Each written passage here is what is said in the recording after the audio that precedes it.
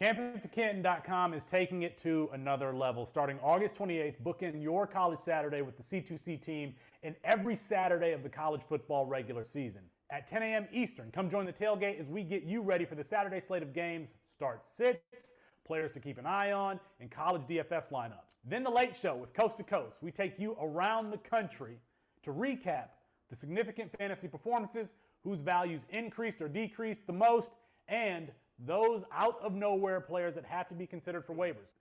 Do this right now. Go to the Campus to Canton YouTube page. That's Campus, the number 2, Canton, and subscribe. Turn on notifications. You don't want to miss what we have going on. The tailgate in the morning, coast to coast to tuck you in at night. This is Kyle McCord, and you're listening to Austin, Felix, and Matt on the W Debate. Welcome to the W Debate. All right, boys.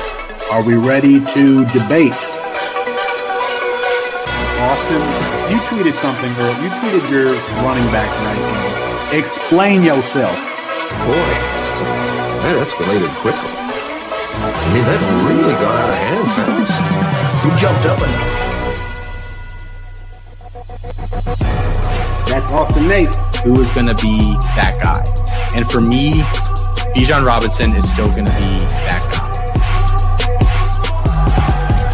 Around with Robinson, who spins and then tries to bounce it. A stiff arm, another one as he rides it, keeps his balance. They're going to say he stepped out, but I'm Felix Sharp. I know you didn't think that we would get through this episode without mentioning the name one Zach F. Wilson. Screener draw. Oh, Wilson is going to uncourt for the end zone, and he drops it in beautifully. And it is his roommate, Dax Milne, on the touchdown. That's Matt Bruning. G. Scott Jr. Obviously, I waxed poetic about him on the last episode, so I won't do that again here. And this time it's Fields on the carry. Watch out. Justin Fields hails Columbus 51 yards. Bruning, are you ready to go head-to-head with me? I am. Gotta get my popcorn out here. Hold on. Gotta continue. I got it. Kyle McCord is going to end up winning the job. He's going to be rated higher. Well, I'm not nearly as passionate about what I'm about to talk about. Our apologies to Kirk Herbstreit. We ran out of time. We'll get him rescheduled soon. And for Matt Bruning and Austin Nate, I'm Felix Sharp. Good night and good luck.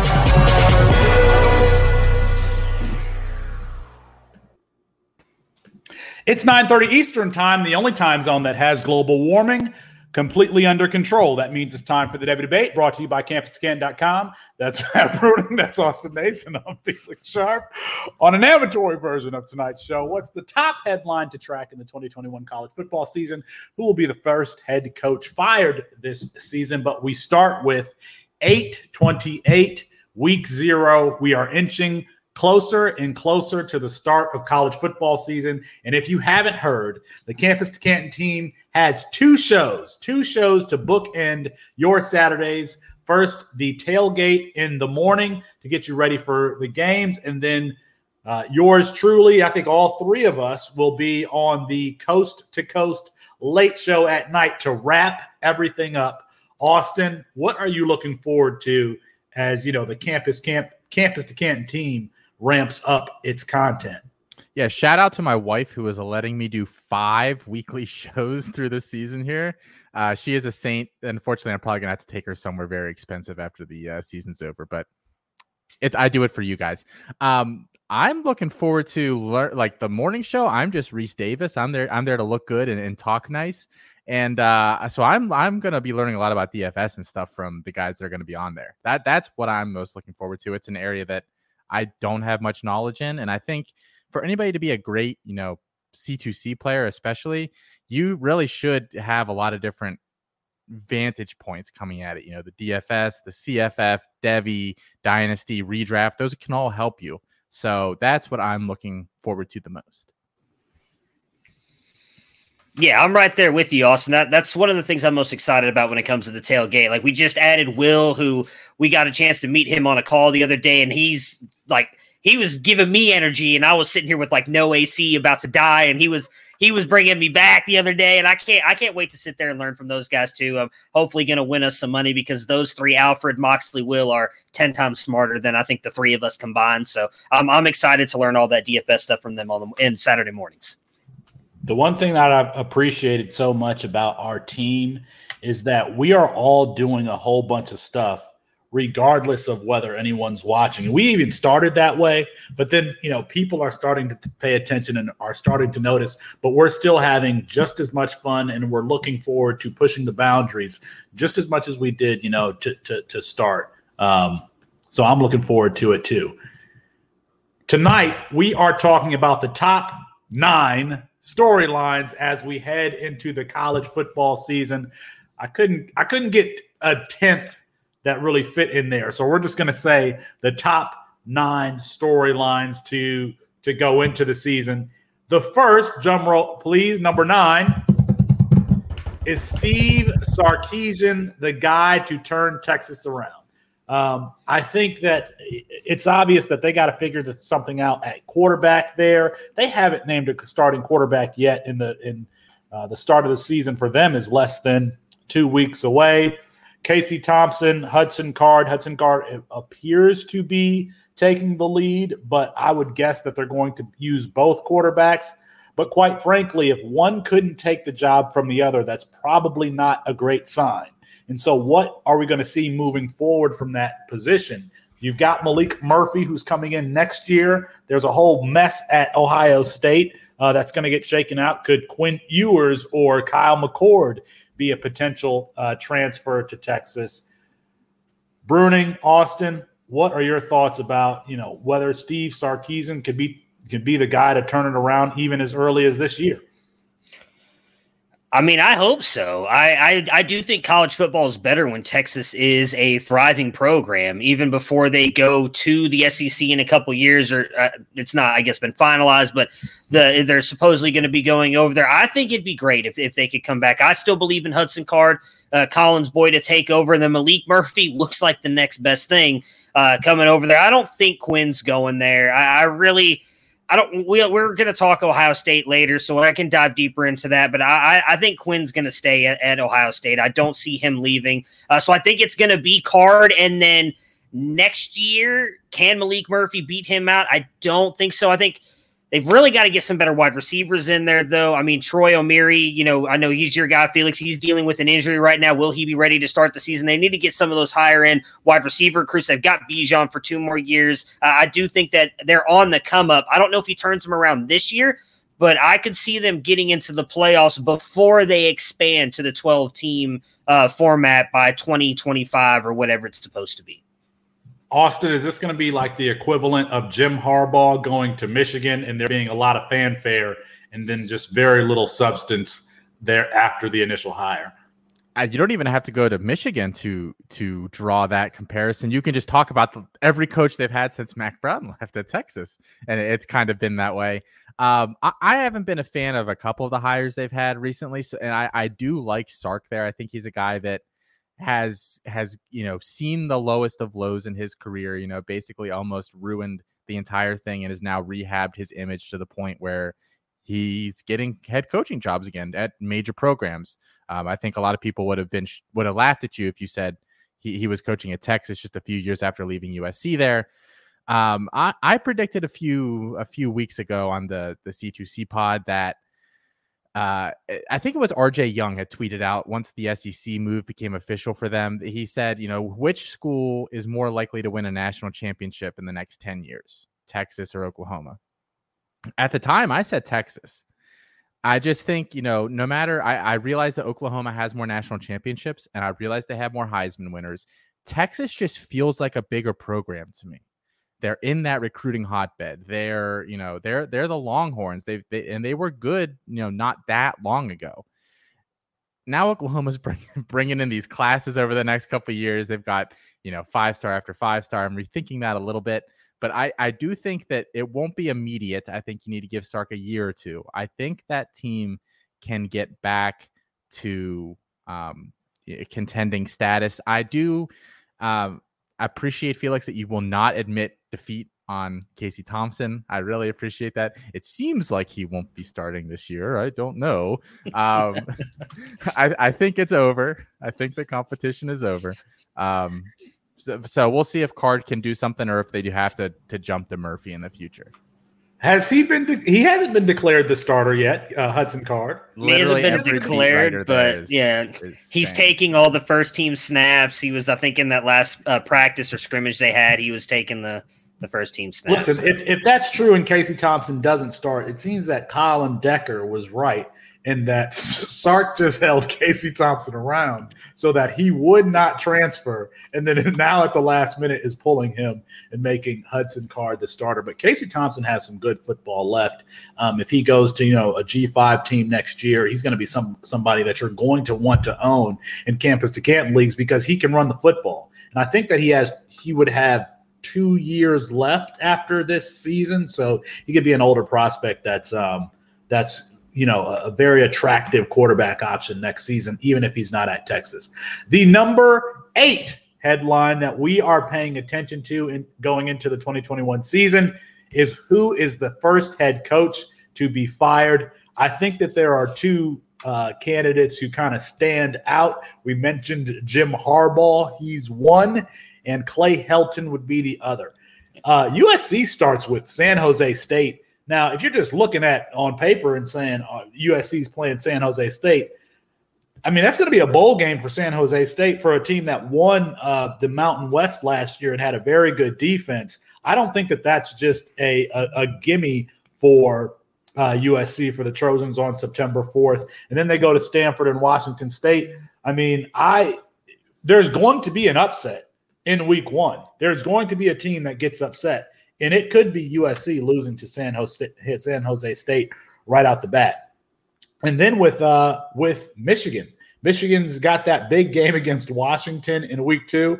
Now, Washington looks like a top 20 team, but they're probably on equal talent level as Michigan. I don't know that that's necessarily a team to be scared of, but we all know that the games that matter, the game that matters in Michigan and Ann Arbor is when they play in Ohio State, and they play that game is at home this year, the last game of the season, November 27th. I think if that game goes poorly, Jim Harbaugh could be fired and not coach in the bowl game. But going along with who's going to be fired, we have to pay attention to the coaches that are on the rise. Matt Campbell, Luke Fickell. Those guys, I think, next year are going to have bigger jobs. The reports are that Matt Campbell turned down 7 years and $68 million from the Detroit Lions before they hired Dan Campbell. I mean, you think about news that breaks, who breaks it? That has to be Matt Campbell's agent. It didn't come from the Lions brass. It came from Matt Campbell's agent to say, hey, USC, hey, Michigan, you want to get Matt Campbell? You're going to have to pay in the $80 million range to get him. I think that's where that news came from. Austin, what are your thoughts about who could be the first coach fired? Have I identified one of the 2, or is there somebody else you would throw out there? I mean, Helton's the obvious one. I think Scott Frost there at Nebraska is a name that if they do not start off well, you could hear. The other one, and this is a little out there because I realize he'll only be in his second year of a 4-year deal that he signed last year. If Mississippi State continues to get pummeled, I think they're going to start to have second thoughts there on him. I mean, to be like they've never been a serious contender for any long stretch in the SEC, but they've had their years where they can hang in there. If they just get murdered 2 years in a row, that is definitely a regression for them. And so I could see him and when things are not going well for Mike Leach, he is not the most, congenial guy to talk to. So that's my Scott Frost would be my obvious one. And then Mike Leach is a sneaky one that I think could come around, and Herm Edwards, if something happens at Arizona State, if any news comes out there, but yeah. I mean, Jeff Brom, I think at Purdue is another guy. Not that that's a big name school, but I think he's another guy who might be sitting on the hot seat. But I think Helton is definitely the main one because I just don't. I know me and Austin disagree with you on the Harbaugh thing, Felix. I don't think anybody expects them to beat Ohio State. So if they go and lose to Ohio State, unless they lose to like Michigan State again this year. I don't think they lost to Rutgers last year, but like Rutgers, if they lose games they shouldn't lose, maybe. But I think if he goes through and only wins or loses 2-3 games and one of them is Ohio State, I don't think they fire him because they're just not, in all fairness to them, they're not on Ohio State's level at the moment. So I don't think anybody's out there expecting them to win. And I don't think Luke Fickell's leaving Cincinnati for what it's worth. He seems to love it there. And I think with the way he's building up that program and the possible talks of playoff expansion coming in the next couple of years, I think Fickell's staying. I don't think he's leaving Cincinnati. I've actually never understood, like how much money do you need to make? I'd rather have job security for the rest of my life than, go somewhere and make Luke Fickell is probably doing just fine financially. He doesn't necessarily need to make the jump. Quite frankly, neither does Matt Campbell. You could do what's the head coach? Well, Kirk Ferentz at Iowa and the guy at Northwestern. I can't remember his name. Pat Fitzgerald. I was going to say Mac Fitzgerald. Pat Fitzgerald. I've wanted him to be the coach of the Lions for a long time. And but no, you get a job like that. You have some winning seasons. Everybody praises you. You're never really challenged, and you could just stay in that role. All right, the number 7 headline that we are paying attention to for the 2021 season: vulnerable blue bloods. Now, it's no secret that several teams around the country have returning seniors, super seniors. But you look across the board at the blue bloods at Georgia, Clemson, Ohio State, Alabama, totally new offensive line, offensive coordinator, quarterback, running backs. I've heard other podcasts talk about questions in the back end at Alabama. I think that this could be the year that we don't see Alabama, Clemson, Ohio State, the normal 4 in the Final Four once we get to the playoffs. Matt Bruning, I'm seeing this as a year where you could see Alabama lose 2. You could see Ohio State lose 2. You could see Georgia lose out the gate with all of the injuries that they've suffered. What are your thoughts about vulnerability and, quite frankly, parity in college football this season? Yeah, I think this is the year. I tweeted out something about Texas A&M earlier today when Haynes King was announced as a starter, that I think this is the year where it's the deepest pool of contenders we've seen in a while. Usually it's really only like 3, maybe a 4th team, where I think you can go 5 or 6 deep. And I tweeted out a week ago that I think I meant this. I think North Carolina and Cincinnati make the playoffs this year because I do think Cincinnati goes undefeated. If they go undefeated, they're already ranked inside the top 10. I think this will be the year that G5 school gets it. And then if North Carolina can end up beating Clemson, I think that they're going to get in. So I think those 2 get in. So then that knocks out 2 of those 3 blue bloods because I can't remember the exact stat, but it's like of the past 32 teams or whatever that made it in, 25 of them are a mixture of Ohio State, Clemson, Alabama, and Oklahoma. So those 4 have been in for a while. And so I think at least 2 of those get knocked out. I don't disagree with what you said on any of that, though. Ohio State could lose. Clemson, I think Clemson could lose. I think Clemson's going to lose to North Carolina, so there's at least 1 loss. Bama, I don't think they lose 2, but I definitely think they could lose at least 1. Even with the people saying they're vulnerable on the back end, Nick Saban's still one of the best, defensive back coaches, and let's just be honest, one of the best coaches in college football. He'll figure out a way to keep them from losing multiple games because they still have enough talent on the offensive side of the ball, and I think on the defense to keep them in most games. I could see them getting 1 loss, but I don't think they lose more than that. But I definitely think this is the year for parity. You want to hear something crazy? I actually, the more and more I've thought about it this offseason, I think Clemson is going to be better than they were last year. I think they smoke North Carolina this year. I think now that Georgia's dinged up, I think they an emphatic 10-point win at least opening weekend against Georgia. I think Clemson cruises.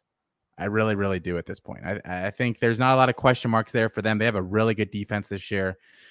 And DJU is going to add an element to that offense that they haven't really had recently. Trevor Lawrence could run, but they didn't really want him to run. I think they're fine with DJ running a little more than him.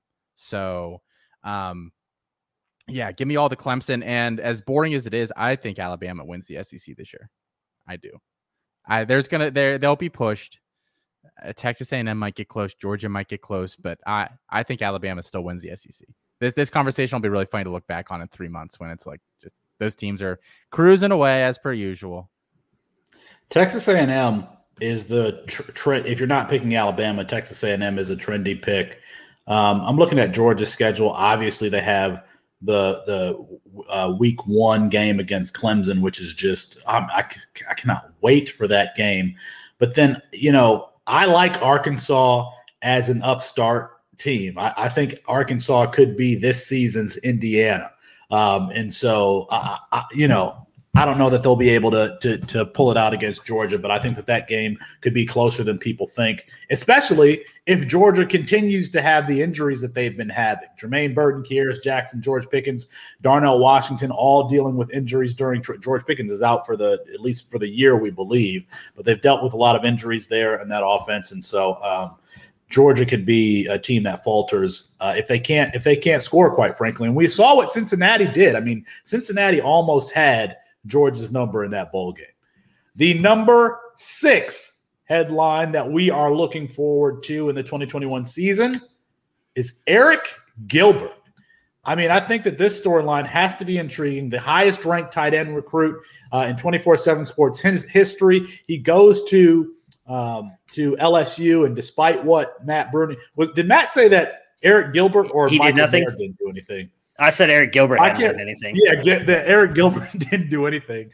He had a tremendous season last season, and transfers to Florida first, and then transfers to Georgia, and is no longer with the Georgia football team. There's just no good news coming from his camp and coming out about Eric Gilbert.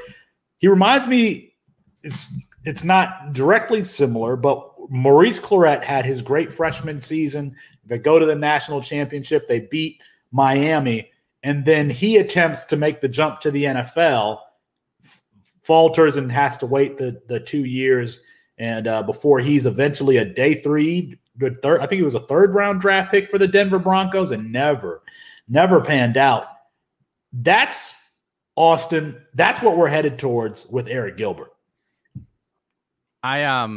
The Maurice Clarett thing was, I saw that on the show sheet. I was like, that is a name I haven't heard in a while. And it's perfect.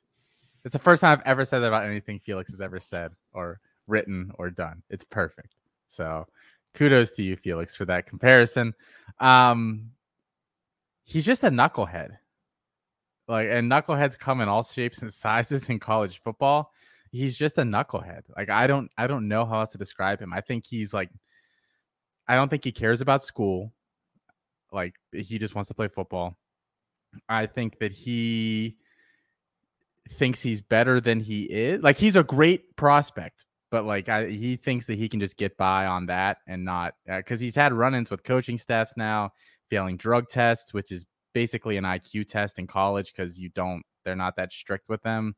He's just a knucklehead.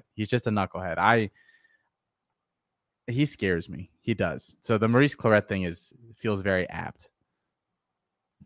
Matt, I don't think that I can't see Eric Gilbert being a 1st-round draft pick at this point. I don't see a team spending, quite frankly, a day 2 draft pick, and that's why he reminds me of Maurice Clarett. We're not going to see him play for 2 years. Maybe he goes to an Alabama State like Isaiah Crowell did, and he can rehab his image and, become a priority undrafted free agent that everyone's looking at, or, a draft pick that someone takes a flyer on in the 6th, 7th round. But I think that that's his ceiling unless we see some sort of dramatic change in the next couple of months. Well, his draft stock is hurt by the fact that he's in the same class as Mayer. Yeah. If there was no tight end talent in that class, I think he could get away with it. But there's another guy there, and I think that does not help. I don't know. What were you going to say there, Matt? Sorry, I cut you off.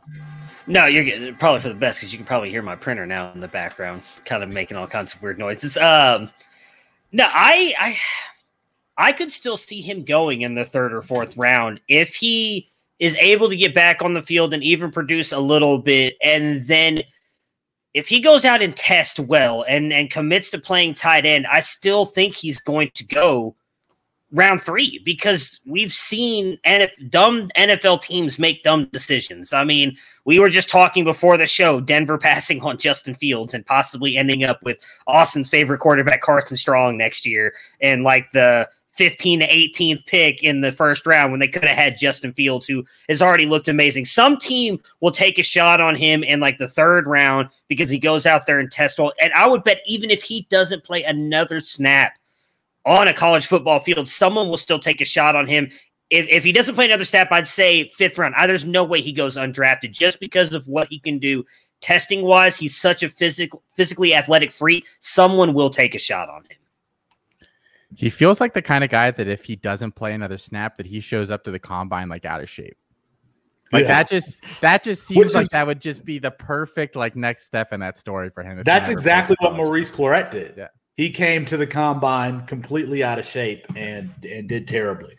All right, the number 5 headline that we are looking forward to as we get closer to week 1 of the college football season. Who will be the quarterback 3 in the 2022 class, in next year's class? Of course, you've got Spencer Rattler and Sam Howell, a consensus 1 or 2, but in 1 and 2. But there's really no consensus after that. Austin has poo-pooed my Carson Strong hype. Matt Corral is out there. Some people like Malik Willis, Keaton Slovis. I hear Jaden Daniels' name, but I quite frankly don't see him coming out next year at all. Austin, what is your feel for this 2022 quarterback class, and who will be the 3rd quarterback taken? So this is like kind of a hot take, but also kind of a lukewarm take. And it's been my stance here for a few months. I don't think there's a 3rd quarterback. I just think it's 2 guys. I think we're just going to have to there might be another guy drafted in the late first round, but I think that every few years you get a class that just isn't very good at quarterback. I mean, look at that 2013 NFL draft class.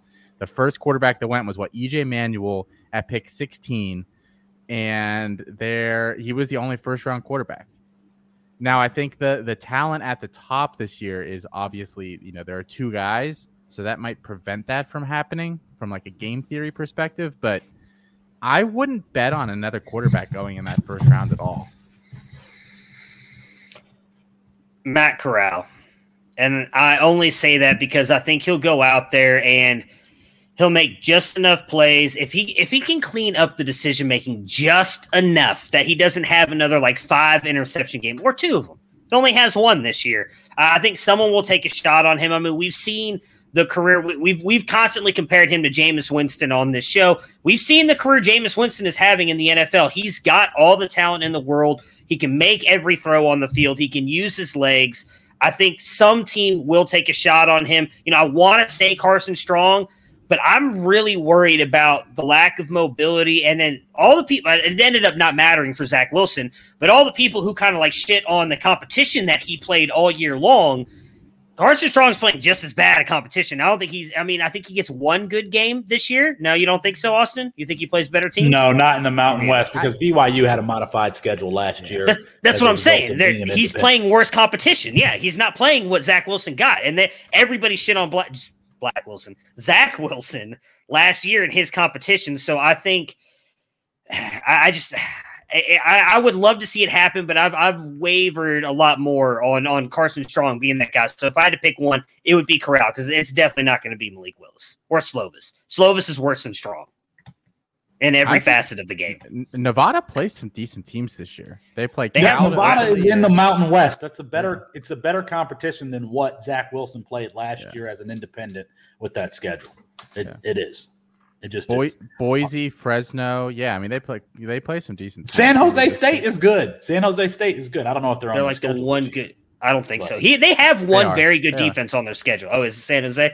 They have one very good defense on their schedule. I think they don't play USC, or do they? Who am I thinking of that plays? They play Cal. They play Cal to start the season. Okay. That's their Power 5, big Power 5 game to start the season. All right. Let me ask both of you this. I'll put this on Twitter. If you could only have one in a C2C league, Carson Strong or Jameis Winston? Who would you rather have, Matt? I'm going to talk out of both sides of my mouth here. I voted Carson Strong on your poll, but I'm going to take Jameis Winston because I've already seen what he's done in the NFL, and so I know what I'm getting out of him.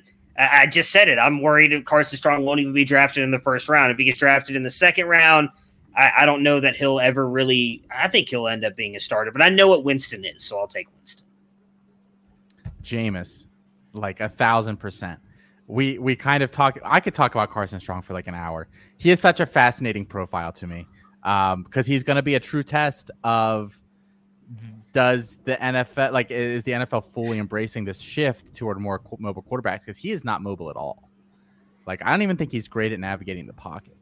Like, he's really not. And I think he's got some questionable ball placement at times. We asked, I would take Jameis in a heartbeat. I think that we've already seen Jameis threw for 5,000 yards in a season already. Like, I asked this before the show, and I just wanted to hear you guys say this on record. Is Carson Strong a better quarterback prospect than Josh Rosen was several years ago? No, I don't think he is. And I told you, I think that is an unfair question, because when we consider Josh Rosen, we're considering what he was in the NFL, which is a quarterback who didn't have a chance. If Josh Rosen would have went to a good situation and had time to develop, maybe he would have been different. But he was a good quarterback prospect coming out. You think he was a terrible quarterback prospect? No, I think he was a good prospect, but that's what I'm saying. That's what I'm saying. I don't think Strong is anywhere close to the level of prospect that Josh Rosen was. Personally. Well, then situation matters. Look, this is my question though. Is Jameis Winston an ascending fantasy asset? No, but he's level. If that makes sense. Yeah. I think Carson Strong could potentially be an ascending fantasy asset, which is why I would rather have Carson Strong, because somebody's going to end up in Denver next year. Somebody's going to end up in Washington next year, and that player is their value is going to skyrocket. We know that Sam Howell and Spencer Rattler are going to go early. There's going to be a third guy who finds themselves in a really good situation, and you could see their value just increase exponentially. So I agree with that premise. I just think that his ceiling is capped compared to what I think Jameis Winston can do, because Winston's in New Orleans offense. Where I can't remember what the other team you just said was, but if Carson Strong goes to Denver, he's not throwing for 5,000 yards, and we know he's not getting you rushing touchdowns. So it's my biggest thing with Baker. Like, I love Baker. We talked about it earlier last year. I think he could take a step forward. But his upside as a fantasy quarterback is limited because he's not throwing 45 to 48 touchdowns like Patrick Mahomes. He's going to get you maybe 30, at most 35. So that limits what you can do as a fantasy quarterback, which is what I care about. And NFL-wise, I think Carson Strong would be fine in Denver. But I think his upside is limited because he's not going to get you 5,000 yards and 40-plus touchdowns like a Jameis Winston will in New Orleans offense. Somebody compared him to Kevin Kolb on Twitter. And I was like, that kind of seems perfect, honestly. Like, really. I like that. I don't have a problem with that. All right. The number 4 headline that we are looking forward to as we get closer to the college football season is who is the running back 4 in the 2023 class. You've got Tank Bigsby, you got Jahmyr Gibbs, you got Bijan Robinson. That class is already loaded at running back. If you don't have 2023 draft picks in your dynasty leagues, it's probably going to be difficult to get them now. But there are a lot of candidates out there. I would encourage you guys to go read Austin's 10 bold predictions. In Austin, the player that you like that could take a step forward is Jace McClellan. It is. And for the record, I also love Zach Evans. I just think McClellan – takes that next step into that, upper echelon of running back. I think he's not going to become the bell cow at Alabama this year, barring injury to Brian Robinson. I just don't think that's going to happen. But I think he has a defined role there no matter what. And I'm basing that. I think I've said this on the show before. When they played that spring game and Roydell stepped in for Brian Robinson, but they've said that McClellan is going to get touches, which leads me to believe that Roydell is the backup for Brian Robinson and McClellan has his own role. He can catch passes. He was the biggest spark athlete in his class at the position. He's dangerous in the open field. He's efficient as a runner. He's 215 pounds already. He's got NFL size. He's at Alabama, which virtually seems like it guarantees you to be a top 60 pick if you're, any way decent at the skill positions. So I think this year we see him put together a body of work that puts him in that upper 4 this year. But Zach Evans is going to have a nice year too. I mean, Bruning, the 2023 class, 3 running backs, 3 high caliber RB1s in a class is ridiculous. And I think we have that. But think about the players that you could add. Diamante Tranium, Kendall Milton, Jalen Berger, who we haven't seen his best football yet. Marshawn Lloyd, who was out last season. Chris Tyree, the fastest player at the opening at his position. I mean, that running back class could be ridiculous, absolutely ridiculous. Israel Abanikanda, what the hell? Oh my God! Give Pitt some love. Give Pitt some love. He'll be a great 5th round pick. I agree with Austin. I think Jace. I think he's going to be the better player on the better team, having that SEC schedule. If he goes up and dominates at all, he's going to be the guy. There's a lot of talk down here as well that Kendre Miller has actually been looking really good for TCU as well and might be splitting some time with Evans. We've seen Patterson kind of do that in the past, even with having some decent running backs. I know Evans had the off-field stuff last year, which I think is more what led to him not getting a lot of playing time. But if Miller goes out there and plays really well too and kind of takes some of those carries away from Evans, I could see him getting passed up by McClellan. But I honestly think come 2023, and you were just mentioning it, Felix, how deep that class is. I mean, we could literally be talking about 5 deep at wide receiver and running back in that first round, and that's not even mentioning the quarterbacks or Michael Mayer's in 23, right? I'm not misremembering that. You got Michael Mayer, who likely will be a first-round pick, and then you have those quarterbacks as well. So, yeah, 2023 is going to be a very fun class. It's going to be a really great kind of storyline to watch, not just this year, but next year as well, as those guys kind of finally go into what will likely be most of their final college years and see who can kind of keep that first-round draft capital. And our number 3 headline that we're looking forward to as we work towards the college football season is that Alabama wide receiver core. Now, Agiye Hall is the one that went off in the spring game. He had a couple of contested catches, which I never understand why people are so excited about contested catches. I had conviction all along about JoJo Earle. I've always had him ranked highly. I think he's my wide receiver 10, wide receiver 11. Number 12, we got Mario Williams. But his skill set is just something that doesn't exist in Alabama. And I'll tell you what it reminds me of. When Cam Newton was a backup at Florida to Tim Tebow, he talked about a play where I think Florida was playing Ole Miss. If I had Adam Lewis, he probably knows the exact game that this was. They were playing some team, and the offense was not playing well. Percy Harvin was a freshman, and they just told him, we're going to run this play on the sideline, not something that they practiced, something they just came up with. They give him the ball in the backfield, and he scores a 70-yard touchdown. That's what JoJo Earle is. That's not what Ja'Cory Brooks is. That's not what Christian Leary has, some of those skills, but that's not what Agiye Hall is. I think that JoJo Earle is going to be the best of the bunch, Matt Bruning, because you don't have to scheme for him to be good. Just throw him a bubble screen, give him a reverse, use him in the running game, let him return punts. And we've heard camp reports that he's the one showing out now, that JoJo Earle is the one showing out now. So out of the 4 guys that came in, my chips have been all on the table all along for JoJo Earle, and I'm excited to see what that team looks like when they play Miami in week 1. Yeah, I mean, I have Hall ranked the highest out of the Alabama guys. Some of that goes to, you asked why people love contested catches because they just look good. I mean, they just look pretty when a dude goes up and Randy Mosses somebody. It's amazing. It's fun to watch. It's exciting. But I agree with you, Earle, and I think Austin's been right there too, that you guys have been all over Earle as one of your favorite guys for Alabama for a while now. I think I still actually have Ja'Cory Brooks ranked over him, so that's probably going to change here with our next rankings update. But Earle, I think... Can I jump in here, though, on contested catches? because we love contested catches, but then you hear Jamar Chase isn't getting separation in camp. Oh, He was never getting separation anywhere. So I mean, right, but he dominated on the college field, and he'll dominate in the NFL as well. We'll just give him a minute. It's all these people who, we talked about this last episode, and it's not worth getting back into that. Hall's going to be just fine. Earl, I think if they use him at all like they used Waddle when he was healthy, I think Earl's going to be amazing this year. He's going to end up being the guy, I think, that ends up being the highest drafted out of this group, but I still am going to keep my chips in on Hall. I think he's going to end up being the better guy.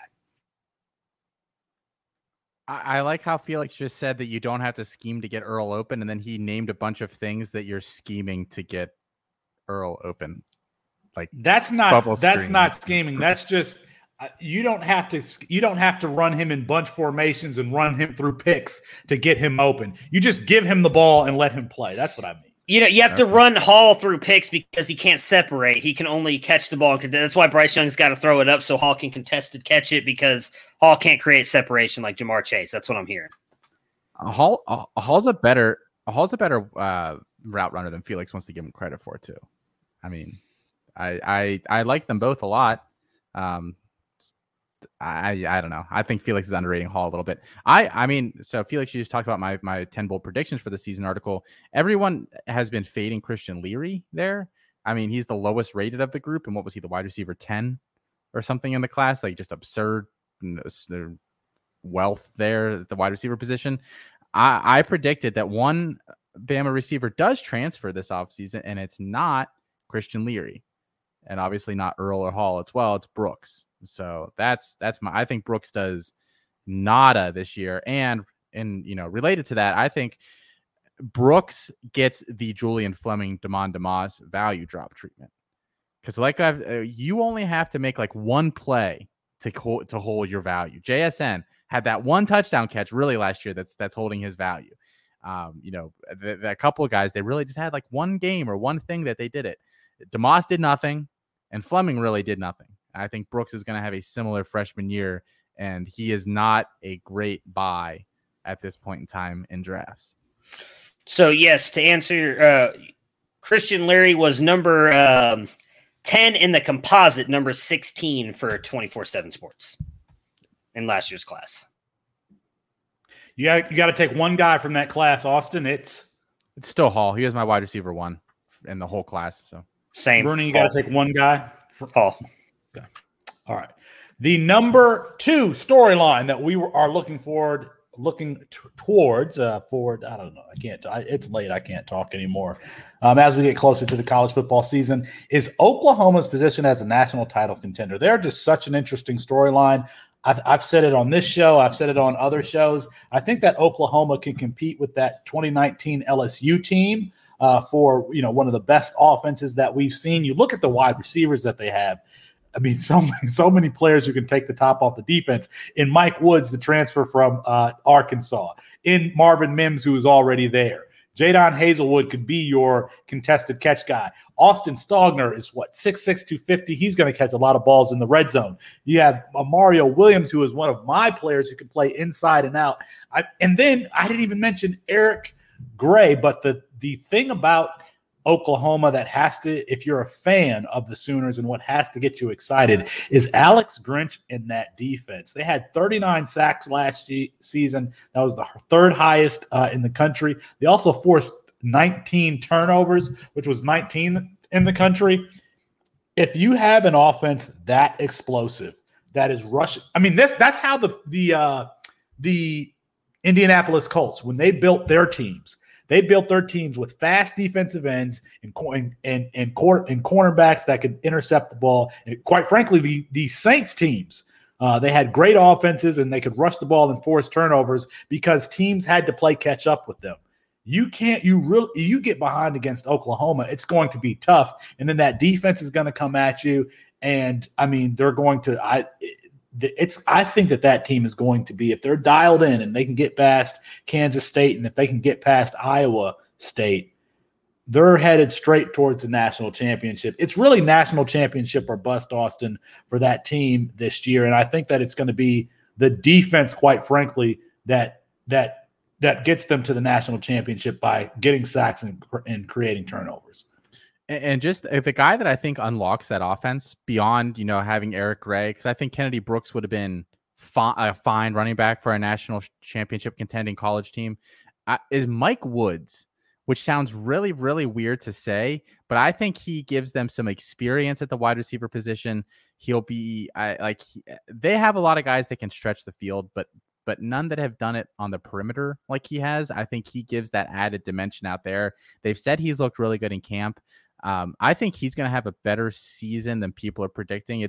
It would not shock me if he's their second leading receiver. I think predicting that he leads them and everything would be a little bold, but I could totally see him being their second receiver there in that offense. I'm just worried about Rattler. It's so hard to say that they're going to go through and dominate everybody after what we saw last year. I mean, Lincoln Riley's probably, I think we talked about this last week, Austin, with Colin. He's the best offensive coach in the game.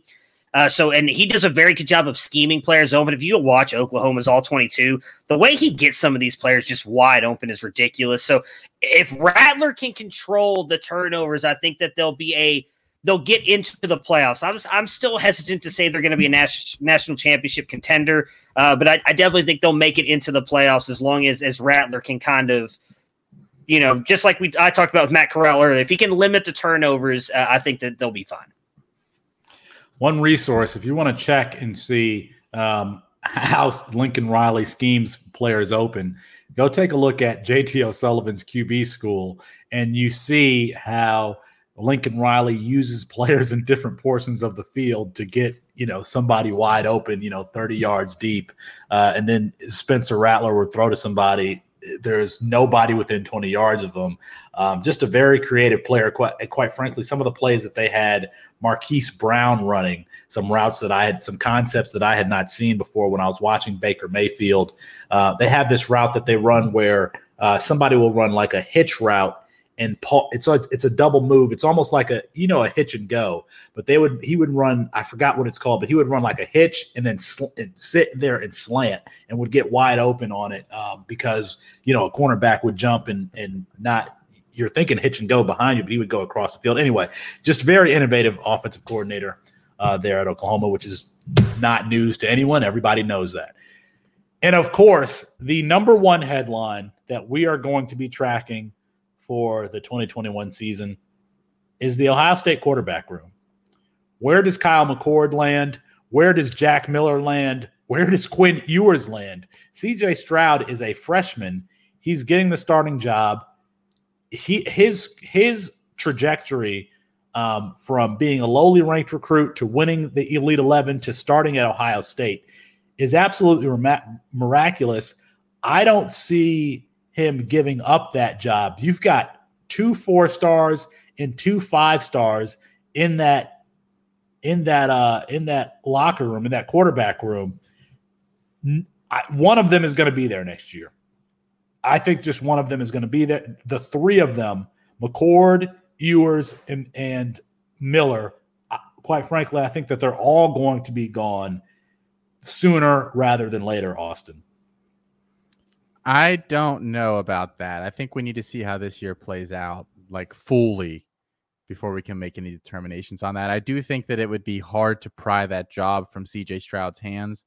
I don't know. I think anybody saying that they know what's going on there with that quarterback battle is kidding themselves. I mean, we didn't even know Quinn Ewers was going to be there, and then all of a sudden that popped up. I mean, you never really know what Ryan Day is going to do there. And I feel like I've already said my piece on this. I miss the good old days where I would just sit here for 40 minutes and you guys would yell at each other about that. We've come a long way. Remember when Austin didn't talk? Austin was the guy who didn't talk. I mean, I don't think I say whatever you want. I'm just going to say McCord pushed Stroud more than people give him credit for. And it came down to that last scrimmage where Stroud, from everything I've read, heard, really separated himself from McCord in that last scrimmage. That's what won him the job. I've said it before. I'll say it again. Quinn Ewers is a program-changing quarterback.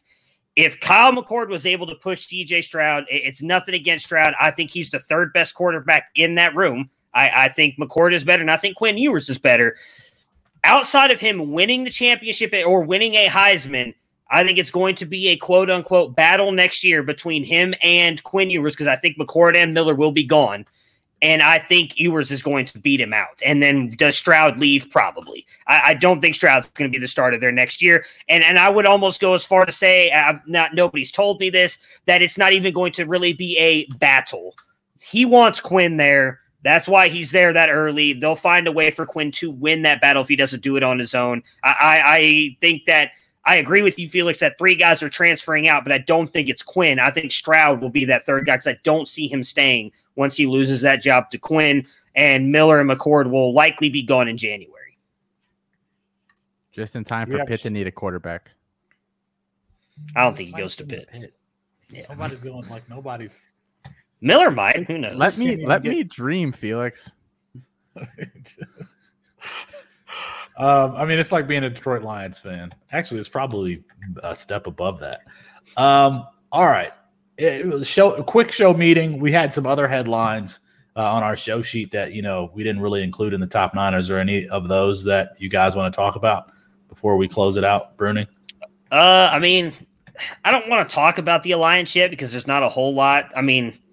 It's happening, but it's not supposedly happening till 2035. So we got some time. We got a couple of years. We can worry about that later once Clemson gets out of their TV deal. I already said I think Cincinnati will make the playoff for the G5 thing. So outside of that, no, there's not much else. I feel like I've answered a bunch of those questions right now that I look at it. I think Clemson will be dethroned in the ACC by UNC this year. So that's it. That's all I've got. I want to ask you guys about the Oregon question that I put on there. The question that I put was, can Oregon leverage their top recruiting classes into results on the field? Can they beat Ohio State week 1? No. That week defense should. Oh, week 2. Sorry. That defense should be good. It's just a matter of whether Anthony Brown can beat. That's CJ the problem. Stroud. Yeah. I don't think the offense will be able to. I think that defense will be able to handle Stroud in the offense in a major way if they had a better quarterback, because Ohio State's weakness, I said this before, is their defensive backs. Their secondary is not good.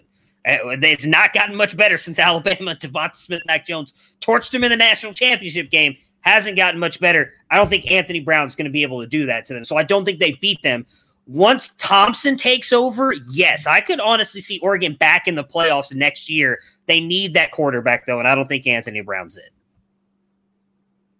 Chris Moxley, how do we do tonight? We're good? We're good. All right, Chris Moxley said that You had one thing wrong. I don't know if Chris is here or not. I had something wrong. What did I have Yeah, wrong? Maurice Claret went on day 2. I said he went in round 3. You said day 3, but it's okay. I did not say day 3, and there was no day 3 when Maurice Claret was drafted. I don't think. I think that the draft was all on one day. Rewind the show. I think the 7 rounds. I think 7 rounds were all on one day. Jay, but we will. Still out there? We need Jay to weigh in. The people love the gallon, Felix. The people love the gallon. I gotta get my gallon. I'm trying to get my water intake in every day. But hey. Check out all the content around the Campus to Canton family. And, hey, tune in on Saturday, 8:28 for the tailgate in the morning and Coast to Coast at night. We're doing a lot of things. We're doing a lot of things at the channel, at the website. With the Why Wait Till Sunday is coming back in a newer and revamped format. There is a lot of stuff to get excited about at Campus to Canton. But that is going to be our show for tonight. Apologies to Kirk Herbstreit. We ran out of time. We'll get him rescheduled soon. For Matt Bruning and Austin Nace, I'm Felix Sharp. Good night and good luck.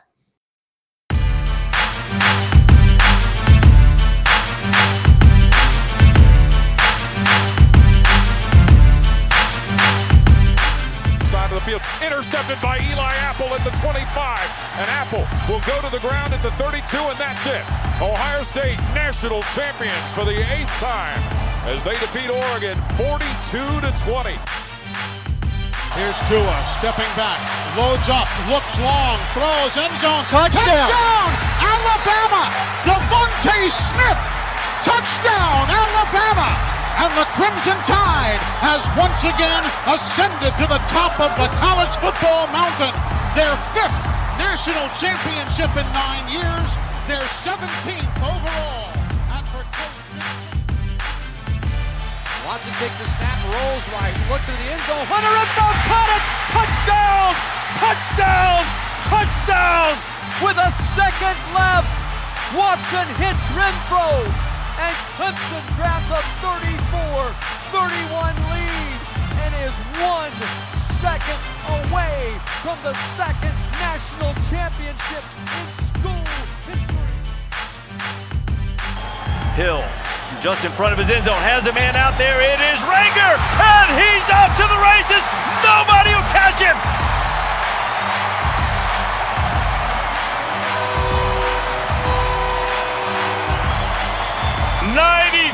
Yards for the freshman.